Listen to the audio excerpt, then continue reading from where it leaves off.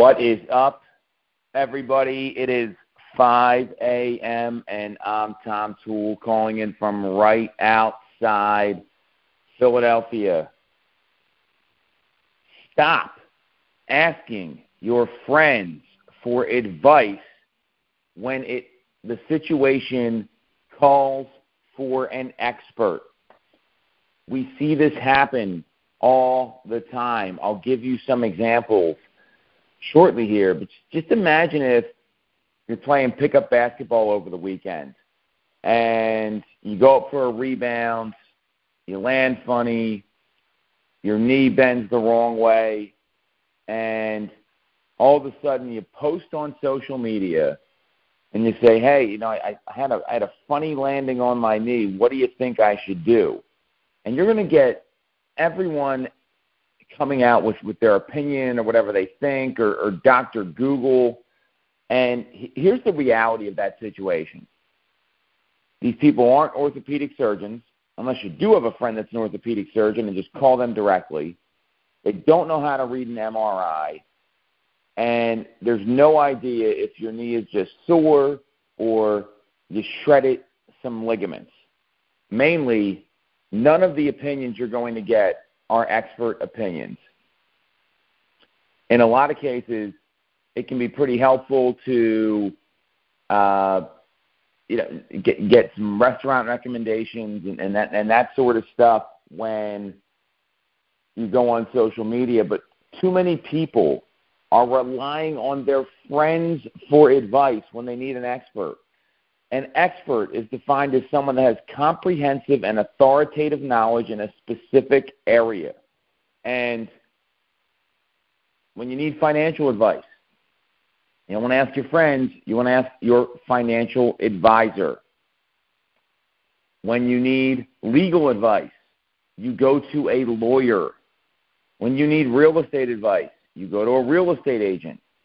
And especially in like this business, you see people that they sell 3, 5, 7, 10 homes, and immediately they think they're the expert.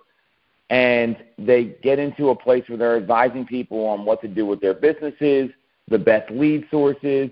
I'm going to stop doing this and start doing that. They get the bumblebee syndrome.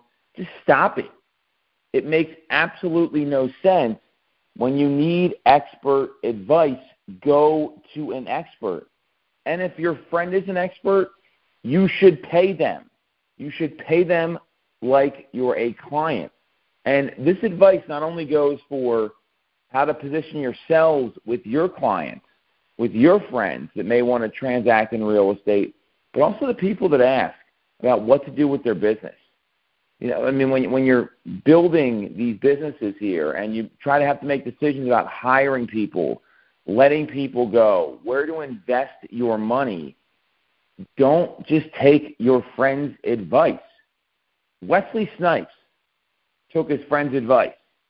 Wesley about paying taxes. Wesley Snipes felt like it wasn't something he had to do because of some oddball regulation and went away from expert advice. And it did not work out well for him. He is now massively in debt on taxes he hasn't paid. He's got all sorts of problems. So for a lot of reasons, you want to go to the experts. And here's the thing. In the real estate business or other businesses, it's actually really easy getting in touch with people that will advise and guide and help you with your career and with your business.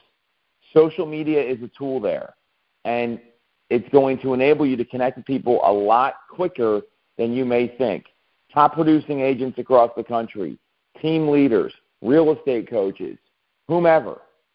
You can get in touch with them really easy, and the access we have available to folks that you would never be able to get in touch with otherwise is pretty incredible. So stop going to your friend because you guys both know each other and make decisions for your career based on their advice when they may be struggling themselves.